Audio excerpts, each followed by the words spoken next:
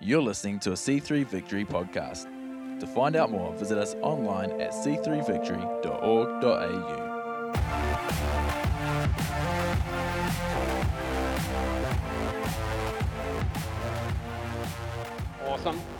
Good. I'm on early because I'm going across. This is the first time this year I'm doing both campuses in the morning. We did a live stream across, but here's the deal. I think what's going to happen afterwards is going to be more exciting than what happens in the sermon. Not that the sermon you're not going to like. You're going to like it. I don't always say that, but you're going to like it. Like I don't have tickets on myself, but you're going to like it. Okay? Come on, you're going to like it.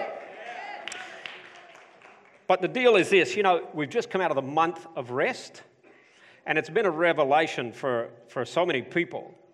You realize we did this years ago, but it was different this time. Very different. Don't go quiet on me.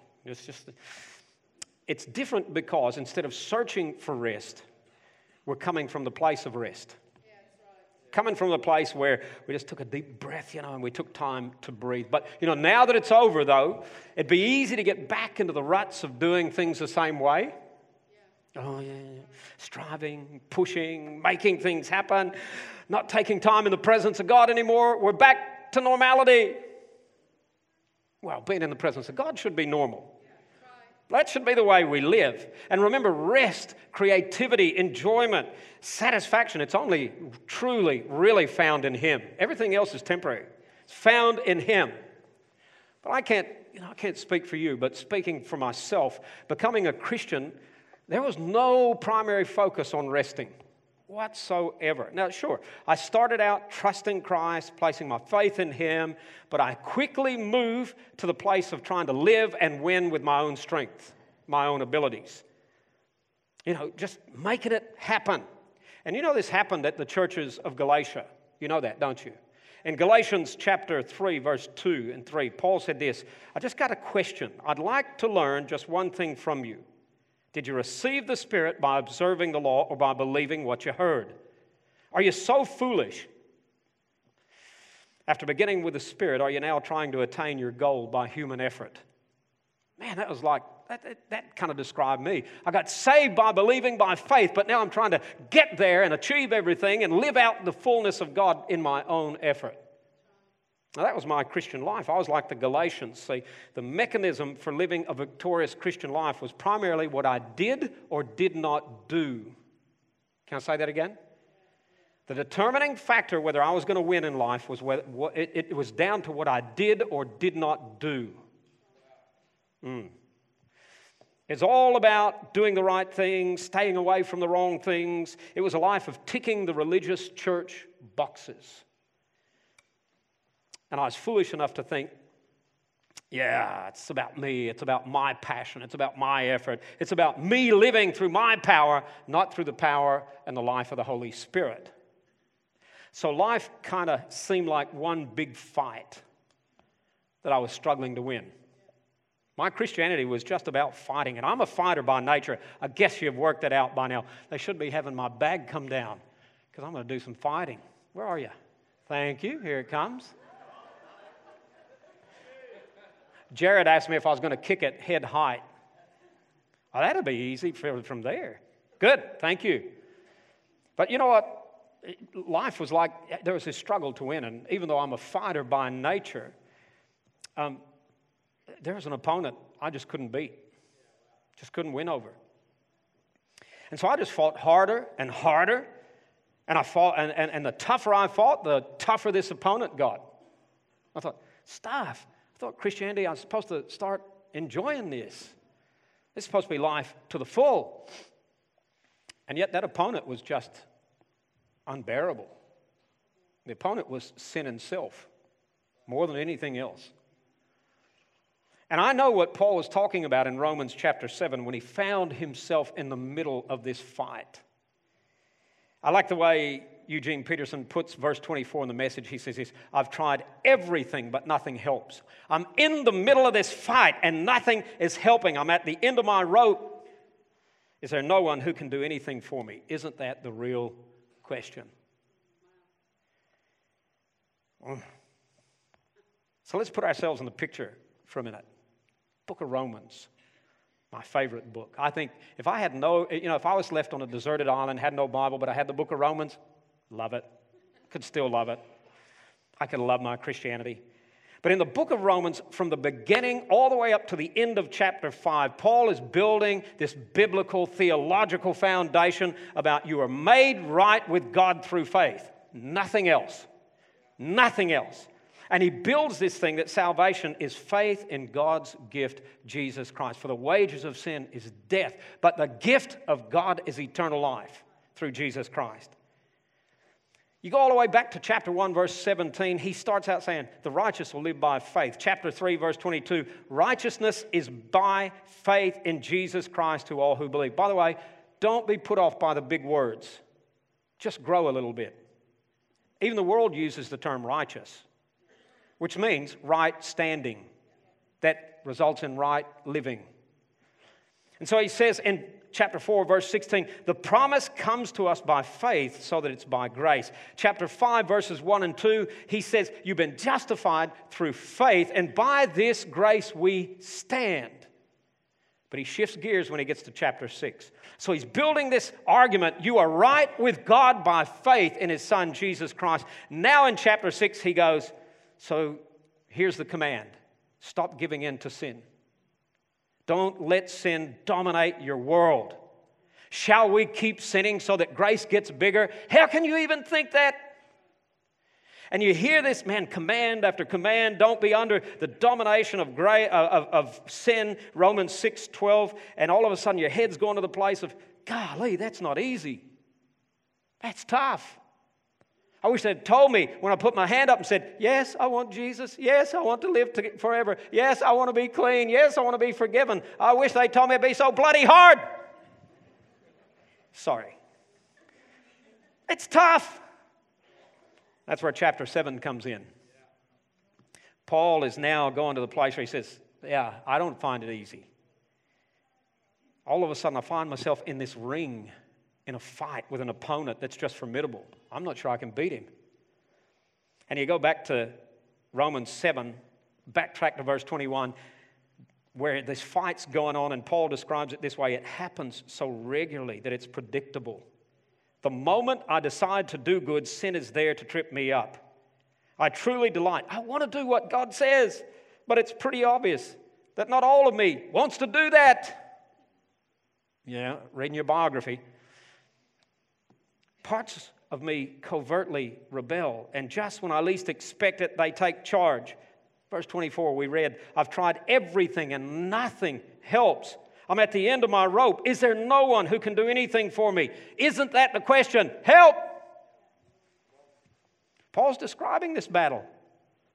The battle that takes place with every one of us when we get tempted to sin. We live in a body that still is prone to look at and go to the place of sin. And we face it daily. And chapter 7 of Romans makes it clear this. You can try to live by religion. You can try to keep the law all you want to, but it is not going to beat this opponent.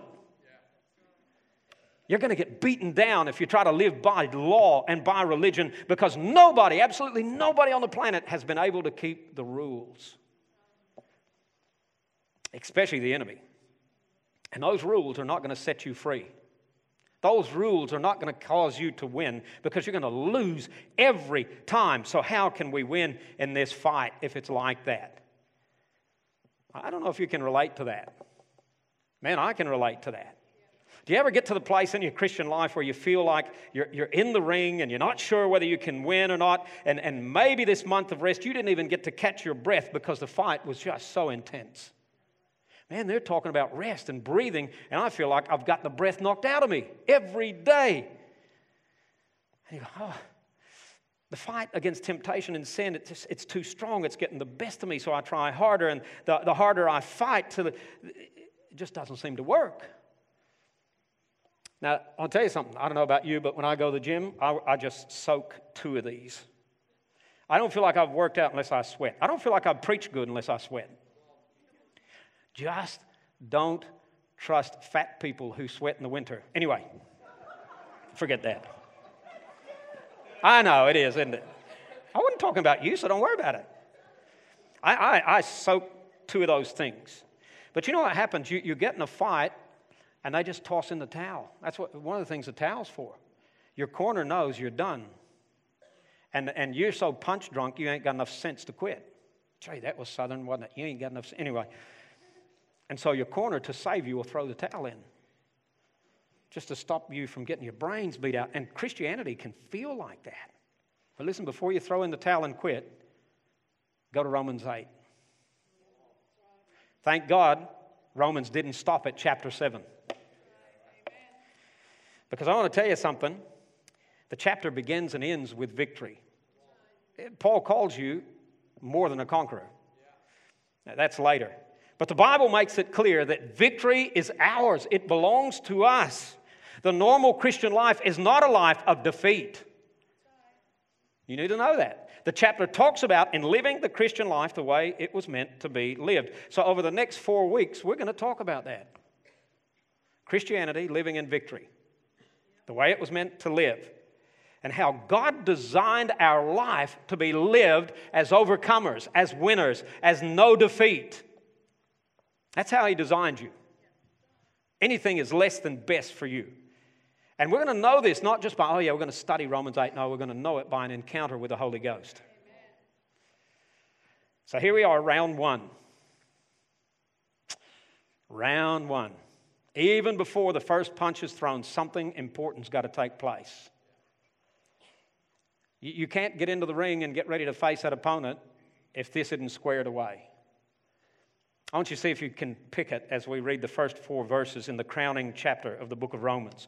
Romans chapter 8, verse 1. Hang on. I do a lot of this too when I work out.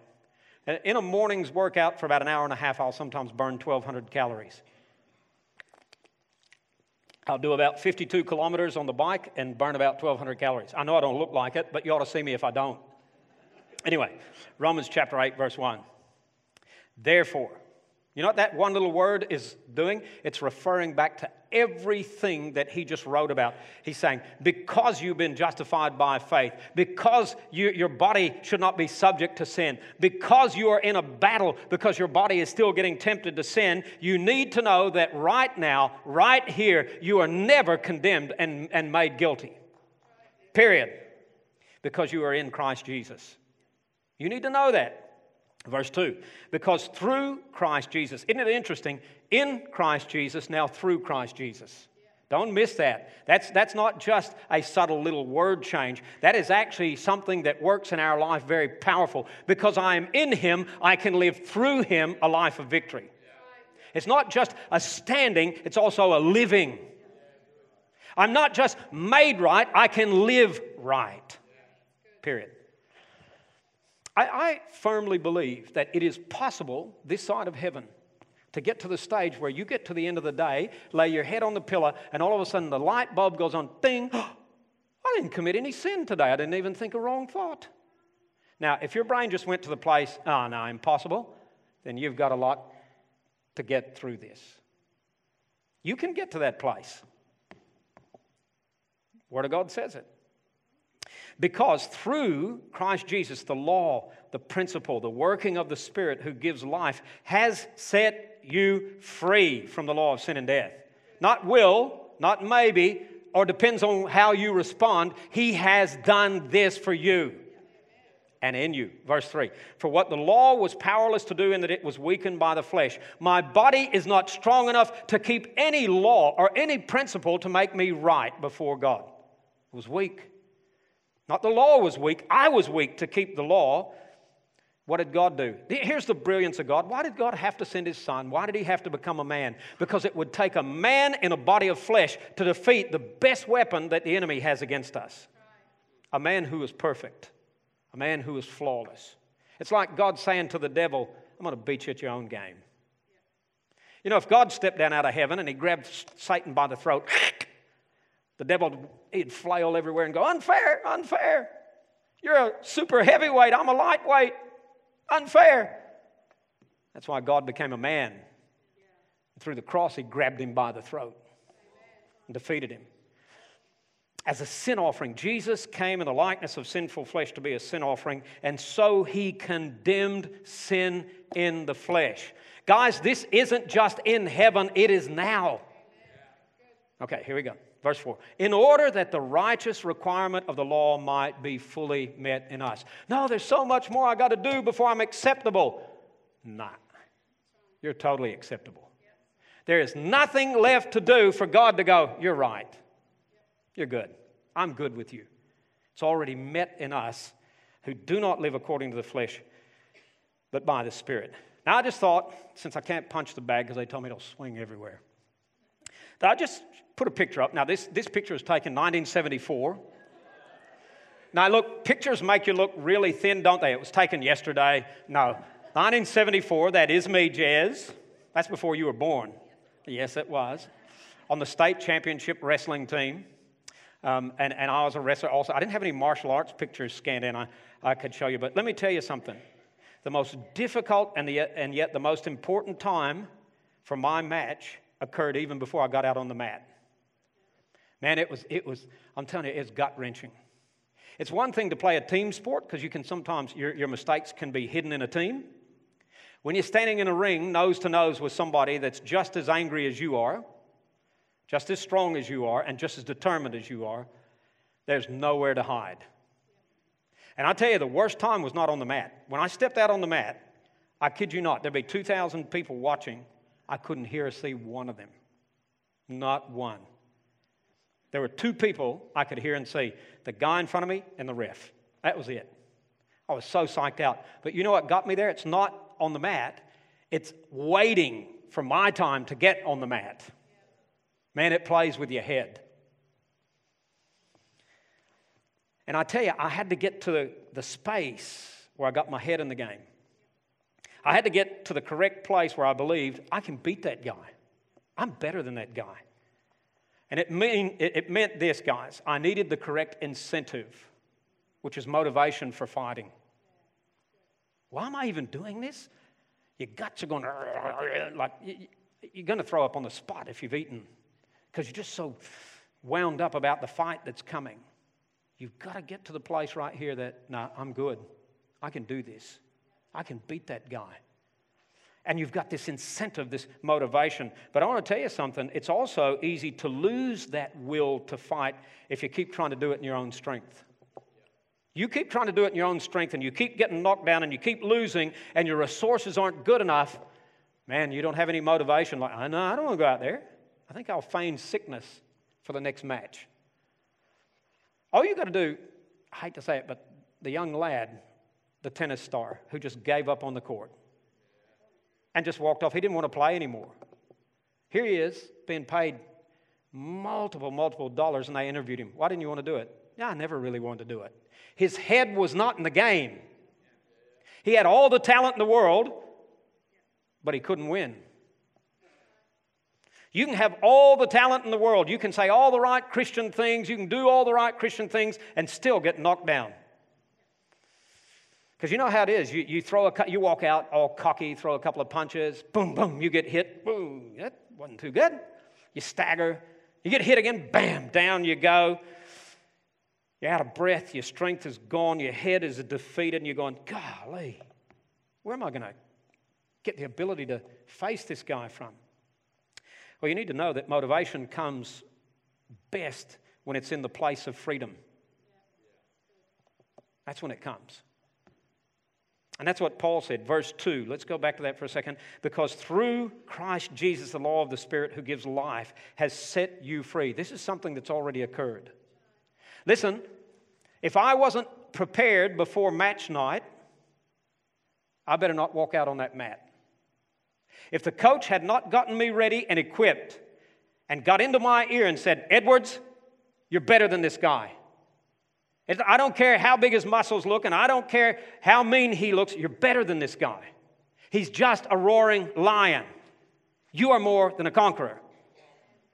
If I didn't have that in my head, I better not walk out on that mat. If I didn't know I had already been made free to win this match, I'm not going to win. Because the law of the Spirit, the principle of the Holy Spirit working in our lives has already given us freedom from the law of sin. Sin has no dominion over you. Sin has no right to rule you. Sin has no right to dictate to you and say, come on, you did it before, just do it again. Sin is a tempter, not a dominator. I don't know if you've ever learned that principle. So the deal is this: my motivation comes from a place that's already been secured for me, not by me. You need to dwell on that for a second. Because it's not the idea of how hard I fight that's going to get me to win. Because the deal is this: I have been freed, you have been freed from guilt and punishment. This is what God is saying. I like the way the New Century Version puts Romans 8:1. So now, at this moment in time, not someday in heaven, stop wishing for the pie in the sky, in the great by and by. It's now. Those who are in Christ Jesus are not judged guilty. You know, guilt's a terrible motivator. I don't know if you had parents who would try to motivate you to do the right thing by making you feel guilty. And I hope none of you parents do it, because it is bad parenting. I want you to think about that. All right, you are so lousy, you are so horrible, you are no good, now go do this. You think that's going to make a kid want to do it well? Well, thank God we have a Father who uses freedom from guilt to motivate us. Listen to me. Your Heavenly Father is never going to pronounce guilt over you. He's never going to use guilt and manipulation to get you to do the right things. So you haven't read your Bible for a week, have you? He doesn't talk to you like that. Try to make you feel guilty. You know what he says? Hey, come sit with me for a while. Let's talk. I miss you. Terrible. Thank God we don't live under a cloud of guilt and shame. And this whole section declares that right now, at this moment, you are in a good place, a place where you don't have any guilt or any shame over your life. And some of you are sitting there going, yeah, but if you could get in my head, you know that's not true. No, that's not the truth. It might be a circumstance, but it's not the truth. Who's telling you you're guilty? Who's telling you you should be ashamed? It's not your Father, not your Savior, and it's not your Spirit. There is no guilt or shame. The word used by Paul here when he says there is now no condemnation, this is a forensic term. It's a scientific term, which literally says you are free from the sentence and the execution from the sentence. In other words, the Father's not going to look at you and go, guilty, and then He's not going to punish you for it. Never. And you're not only free from the penalty of sin, you know, the destruction that sin causes, you are free from the shame that sin brings. I remember a young man we helped come to Christ saying, he was in the British Navy, saying to us, you know, if you knew the stuff that I had done, I could never show my face at church again. And I'm thinking, well, that's not true. You're going to show your face in heaven. I don't care what you've done. You're a child of God. You're free. Why should I condemn you? What did Jesus say to the woman caught in adultery? Where are those who condemn you, woman? She said, I don't know, sir. He says, well, neither do I. Go and sin no more. Now listen, this woman got caught in the act of adultery. Right in the act of it. That would have been a movie for Hollywood. Not. And yet Jesus said, I'm not going to condemn you. I'm not going to pronounce you guilty. It's already over your world. I want you to get freedom in life. I want you to get free from this, not found guilty because of this. And we think, yeah, one day in heaven. Listen, because you are in Christ, you will never, the word never. You know, Janet and I, when we got married, our marriage counselor said there are two words that need to be cut out of your dictionary that you never say to each other, never and always. That's made some couples go, write that down. You never pick up your dirty clothes. You always squeeze the toothpaste in the middle. Oh, Holly laughed. Is that what Emil does? No, you tell him, always. Well, I'm going to tell you here now that never is allowed here. You will never be judged as guilty. You will never be punished for your crime. You are free, indeed. You're not just free to go to heaven one day. You are free from accusation here and now. If your head allows yourself to keep accusing you and condemning you, you better not get in the ring, because you're going to lose, because you're already defeated. Your head needs to be telling you what the Spirit is saying, free indeed. I don't accuse you. Where are your accusers? I know where your accusers are. Stop punishing yourself. God doesn't punish you for your sins. He punished His Son for your sins. My God, why have you forsaken me, Jesus said. He took your punishment at that moment. Motivation, incentive for the fight comes best when we know, hey, I'm free from that. I'm free from that. I'm free from guilt and shame. You go, oh yeah, Keith, but yesterday. Yesterday is yesterday. Today is a day of freedom. Keith, if you knew what I was thinking. Well, then just don't think it. Think about freedom. Remember what I said earlier? Well, don't just think, yeah, I can feel a tickle coming on. No, think health. Motivation is at its best when it comes from the place of freedom, but it's also at its best when it comes from the place of empowerment. In the Message, Eugene Peterson says it this way: a new power is in operation. Isn't that good? What was the old power? Me trying to make it happen? But there's a new power in operation. It's called the Spirit of life in Christ. Like a strong wind has magnificently cleared the air, freeing you from a fated life of brutal tyranny at the hands of sin and death. Romans chapter 6 is full of commands. Stop this. Stop this. Stop letting sin dominate you. Don't submit to the dominion of sin. You get to chapter 7, it's, I can't help it. Sin's always there. My flesh is giving in. And I can't just keep the rules. Chapter 8 comes in and bang, confidence. Why? Because it's not about you. It's about the Holy Spirit in you. Don't miss this. This is some call the crowning chapter of the Bible, where God talks about you're supposed to do this and live in the power and presence of the Holy Spirit, not your power. Listen, here's some things for you. Up to this point in the book of Romans, the Holy Spirit is only mentioned 5 times. In this chapter, the Holy Spirit is mentioned 20 times. Look at the other bit, though. This is the most anywhere in the New Testament. By contrast, the I, the mention of self, occurs more than 30 times in chapter 7. I can't do this. I can't win. I can't beat this thing. In chapter 8, the word I or me is hardly existent at all. Where's the focus? Not here. It's on Him, the Holy Spirit.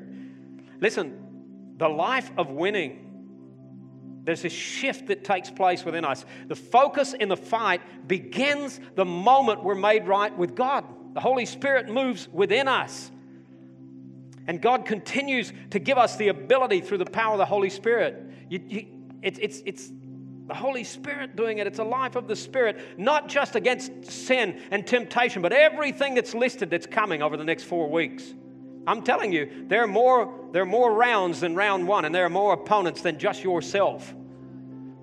But the Holy Spirit causes you to win over every one of them. Everyone. Even the ones that the world stands back and goes, hang on a minute. If there's a God, why does He? And the Holy Spirit says, you don't ask questions like that. Because you know that those things are temporary. You've got victory. And instead of trying to generate the energy that's necessary for winning, Paul makes it clear, you've already been given the power to win. He lives within you. Now let me skip down. I will not get through every verse, but I do want to read this one for you. Romans 8:9. But you are not. Now he's saying there's these people that are ruled by their sin. They are ruled by their impulses. They are ruled by their desires. But you are not like that. You're not like that. You're not ruled by your sinful self. You are ruled by the Spirit if. That word means if indeed, or since the Spirit of God really lives in you. The evidence of winning is the Holy Spirit within. And this chapter, chapter 8, is about the life that God designed for all of us. Yeah, they can win, and they got a good Christian life, and they're good Christians. Well, so are you. Just live it. I like what Leon Moore said. This is one of the greatest chapters in the Bible, and it's teaching about the way the Holy Spirit operates, enabling the believer to defeat the forces of evil. This isn't just defeating temptation. It gets far bigger than that, and you're going to be more than a winner. That's to come. And my prayer for us as we walk through the great things written in this chapter today and in the weeks to come is that you're going to get more than knowledge. All the knowledge in the world is not going to cause you to be a winner. You know, I can sit down and study wrestling. I can sit down and study boxing. I can sit down and study martial arts. That doesn't make me a winner. It just makes me a smart sinner. Okay? We don't just need more knowledge. We need more power. We need to know Him in a way that empowers us. Jack Hayford, great statesman of the faith, said this: the end of study is not knowledge, but knowing God by His Holy Spirit. I pray that through these weeks coming, that you're going to get a release in the Holy Spirit that all of a sudden rises you up to know round after round you are more than a conqueror. And I want to tell you, this is liberating. Totally liberating. When you realize your motivation doesn't come from external things. Oh, I've got to do all the right things. I've got to tick the church boxes. Your motivation doesn't even come from an internal drive. You know, like, oh, willpower, striving, make it work. No. Victory in the Christian life isn't even about discipline or determination, as good as that is. We should be disciplined. We should be determined. But that's not what victory comes from, people. It's actually about surrender. You want to win? You first got to lose. This is the upside down principles of the kingdom of heaven. You want to be a winner? You got to lose your life to Him. You got to give up. Hey, I'm not even going in the ring. I'm finished. I give up. I surrender. I'm throwing in the towel, man. I quit. Gone. And He goes, good. Let me take it now. Winning starts with surrender. You got to surrender your life to be led by the Spirit. Before you even step in the ring for round one, get your head in the right place. You need to be motivated by the truth that you are not condemned. Stop making yourself guilty. You go, hang on, Keith, doesn't the Holy Spirit make us guilty because we sin? No, He will never make you guilty. He will convict you. There's a difference between conviction and guilt. Did you know that? Guilt leads to condemnation and death. There's no answer. You're going to die. You're finished. We're injecting you with a lethal injection. Conviction leads to, oh, that was wrong. Okay, help me to do right. That leads to life. Holy Spirit will never come to you and go, rotten sinner, condemned, die. He'll come to you and go, wrong. You're better than that. Don't do that again. Let me teach you how to live. Get your head in the right place. Be motivated by the truth that you are not condemned or guilty, and you will live a life of winning, not defeat. I tell you, I don't know how many Christians I've talked to that, oh, but Pastor Keith, if you just knew what I did, oh, if you knew what I was thinking, oh, if you knew. Listen, get your head out of that. Get your head into the place of freedom. You've been set free. The Spirit of God is living in you and working in you for victory. The opponent, not even self, can stand and win against him, because greater is He who is in you than he who is in the world. Thanks for joining us for the C3 Victory podcast. We would love to see you at one of our services. To find out more, visit us online at c3victory.org.au or check us out on Facebook or Instagram.